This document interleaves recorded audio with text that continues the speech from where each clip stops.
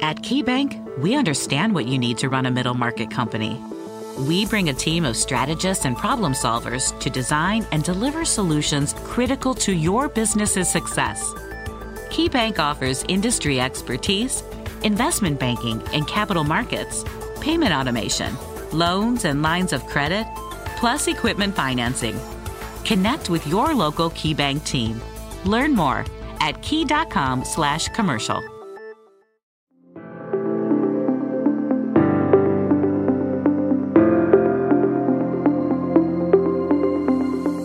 Welcome to the Grit Daily Startup.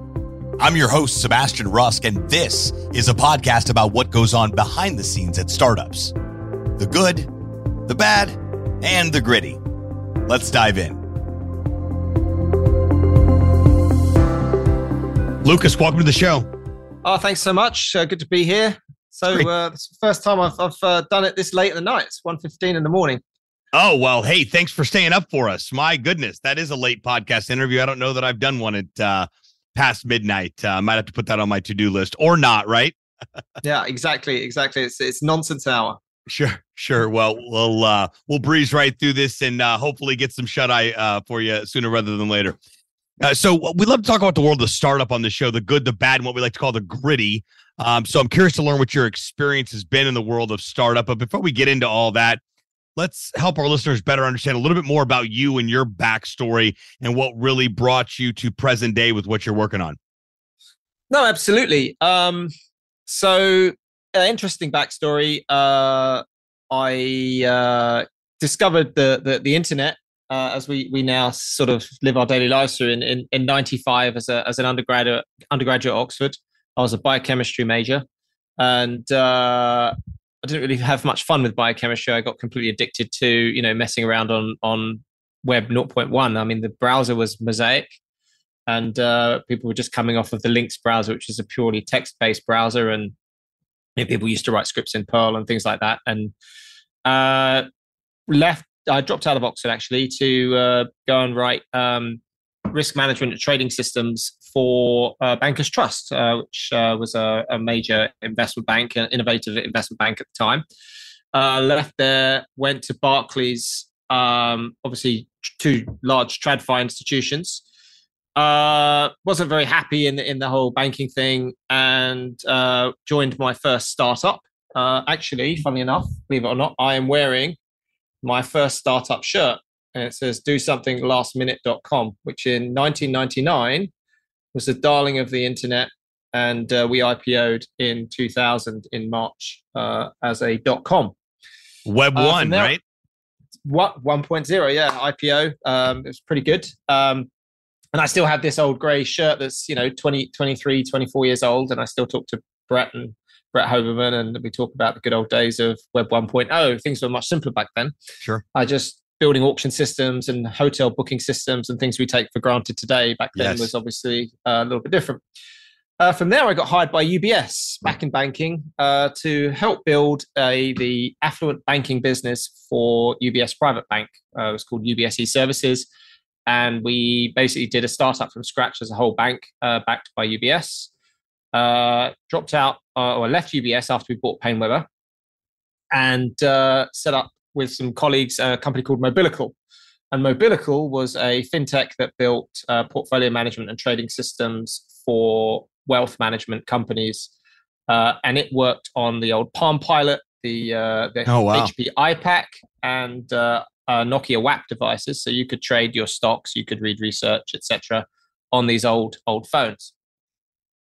Sold that in 2003, back to UBS to join a derivatives trading desk, and did that for the best part of 13 years across the world, in London, in Hong Kong, in Sydney, Australia. And then I set up a hedge fund, the global macro hedge fund, from scratch.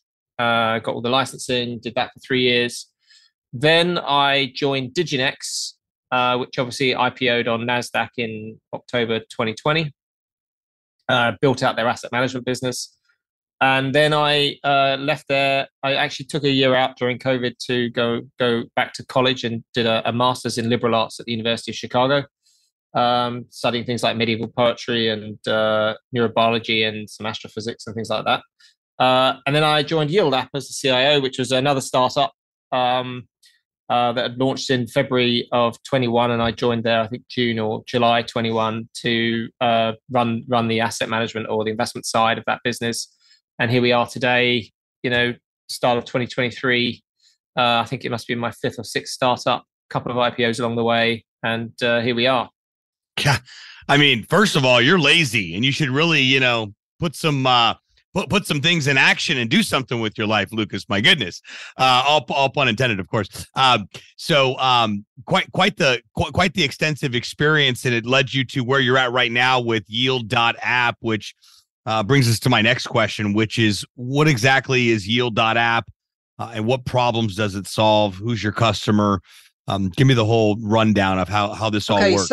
So Yield.app is a digital asset wealth management company. Okay. Now, why do we need a digital asset wealth management company? Because a lot of people made a lot of money in crypto assets, and they actually can't be banked or serviced by traditional private banks for a multitude of reasons, be it anti-money laundering, KYC issues on blockchain products.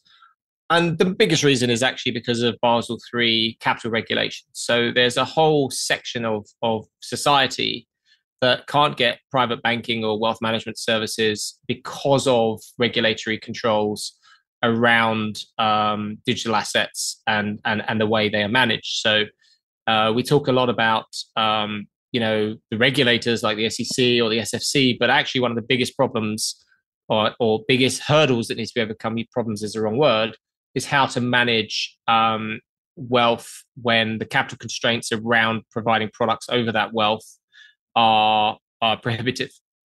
So Yield App solves that problem, as we're not a traditional finance bank that has to adhere to Basel III capital requirements. And so we offer investment and wealth management services to crypto holders.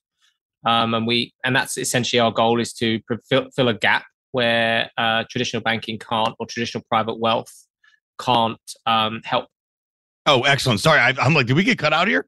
Excellent. Sorry about the delay here. The host is paying attention. I was actually looking at my next question that I was going to ask you, which is, how does all of this come into play with the crypto winter, if you will, or the readjustment of the market that we've been experiencing for the past 6 to 8 months? Has that had any impact on what you guys are doing and or building?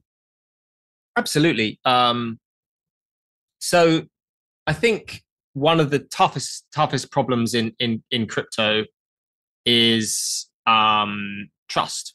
And I mean, people forget that digital assets or crypto assets are bearer instruments. So it's no different than physical gold, or it's bearer bonds, etc. And there's a lot of nefarious activity that happens with bearer instruments. And obviously, the history of crypto assets has got a sordid history in some poor actors over the years. Mm-hmm. But over the years, a lot of wealth has been made, and people come to us because we start with, first and foremost, wealth preservation or capital preservation. And we've really taken a focus on how do we build a traditional wealth manager for the digital asset ecosystem. And that doesn't mean taking someone's money and then betting it all on black, or going to the casino and gambling big. It's about building diversification. It's about building traditional portfolio management capabilities and offering those to clients, and seeing that we've gone through a pretty difficult time. How that process has helped us avoid a lot of the big problems that happened in the industry. Don't forget, right, there's a lot of people in the industry that are selling greed, right? It's the best way I could describe it. But our clients are already in the industry, right? They've already owned those assets. So how do they manage those assets, preserve their wealth, etc.? And that's kind of the service we're trying to fill, is how do we become the trusted partner for those who have accumulated large wealth, and even small wealth as well, and provide the services they would otherwise get from a traditional wealth manager. That makes sense. So what are you guys excited about for 2023, in the midst of, as we continue to find our way through this readjustment, I like to refer to it as. What are you guys excited about as we enter into a new year here? Well, I think one of the things that obviously comes through when there's huge sort of dislocations in any market is opportunities arise, and you've got to, in order to take advantage of those, you need to survive. And I think being in a position where we have survived, it provides us a great opportunity to build on the trust and the strength of our brand and the product capabilities we have. So, having structured products coming out on our platform, which allows people to, really dial in the amount of risk they want to take, be it super low risk stuff to, extreme risk stuff. That's really interesting for us. Our new layer one that we announced yesterday, our layer one blockchain, a kind of a regulatory compliant blockchain, which we found that trying to move large swathes of capital through DeFi is actually quite difficult to do, especially when you're dealing with like commingling of sanctioned wallets and things like that. You just find yourself in all sorts of turmoil. So building out for what we consider a more robust regulatory framework, and giving institutions and family offices and individual high net worth individuals greater peace of mind around that their assets aren't commingled with other wallets that would actually get their assets frozen by the powers that be. We saw that with Tornado Cash, etc. And then I think the other thing I'm pretty happy with is that in any sort of dislocation where we see a massive sort of fallout of or sweep out of organizations, more opportunities arise, increasing market share. And being involved in sort of cutting edge technology for me is seeing where this goes and how we can evolve from here. Absolutely. Switching gears a little bit, let's talk about the world of startup. What would you say the worst part of the startup experience has been in your experience? So the hardest thing for anyone to do is raise capital. Okay, so you've got a great idea. How do you get it funded? That's obviously a skill set that, a lot of people aren't very good at selling themselves. I mean, at the end of the day, investing in companies is about investing in people and seeing them execute that vision and believing that the people who are steering the ship know what they're doing and can actually achieve the goals that they've set themselves. When you first go out to do this, you think your idea is amazing, it's the best thing you've ever seen. And then after you've done this a lot of times in a lot of different businesses, etc., you realize that actually you are in some way selling yourself, and your idea is the way you deliver that idea and the messaging you get across. Like, no one has invested in any company based on a presentation, but many companies have failed to get funding because their presentations are so bad, right? Yeah. But at the end of the day, what you want to do is get to the next stage. So think about it like dating. Can I get your phone number? Can I meet you for a coffee? There's a process, a journey that you go on. But it's the same thing as you're selling yourself, right? And the difference between, I guess this industry is that, or all industries when you're raising money, is that the due diligence comes. People do the background check. They check, are you this? Are you that? Have you done this? Do you say what you say you're going to do? And, in my experience dealing with startups and being part of them over the years, the capital raise stage is one of the hardest. And it's, most companies fail. Most startup companies actually fail. And failing, I think Peter Thiel said it best, is if you're going to fail fast. Yeah. And that to me has always been a good mantra. So it's either get it right, because you can stick with something and have the wheel spinning for years and achieve nothing. And actually what you really want to do is fail fast. Yeah. So yeah, that would be my 2 cents on that. Love it. Absolutely love it. And to the complete opposite of that, what's the best part of the startup process in your experience? Besides funding and exiting. I think the journey is always fun, right? The characters you meet along the way. I've made some lifelong friends in some of the startups I've been involved in. But I think it's the war stories. You can sort of sit in a lounge with someone and talk about, I did this startup, I was part of this, I was part of that. And the people you meet along the way. Like I've been in markets for a very long time. I've done the startup thing, especially fintech. And, I've built great businesses. I've built crap businesses. And ultimately, success is about people and building strong strong teams. We go through that storming phase. We've got the forming phase, where we set up a team. Then we've got the storming phase where everyone's having an argument. We kind of got the norming phase, which is kind of that normalization. And then we've got the performing phase, right? And getting to that performing phase as quickly as possible is to me the best part of any startup. It's like, it's why we do it. Yeah, absolutely.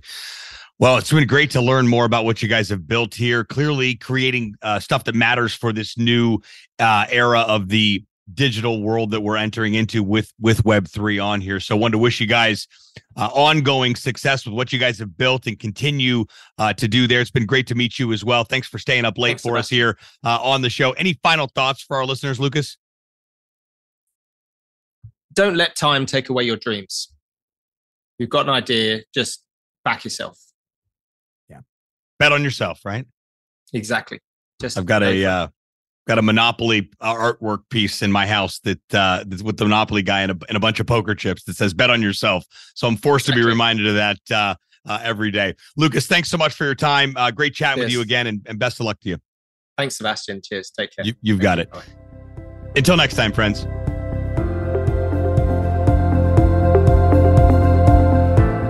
Thanks so much for tuning into this episode of Grit Daily Startup. If you haven't done so already, make sure you're subscribed to the show wherever you consume podcasts.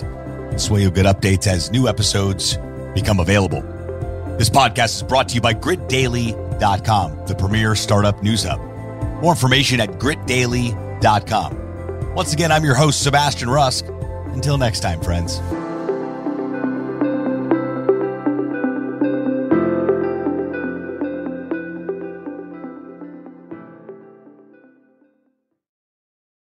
Head into your local Safeway for great spring savings throughout the store. This week at Safeway, get yellow peaches or nectarines for the member price of $1.88 per pound. Also this week at Safeway, value packs of Signature Farms chicken drumsticks, thighs, leg quarters, or picnic packs are buy one, get one free. Plus, get value packs of USDA choice boneless beef top sirloin steak for the member price of $4.99 per pound. Visit Safeway.com, download the Safeway for You app, or head in store to find more great deals at Safeway.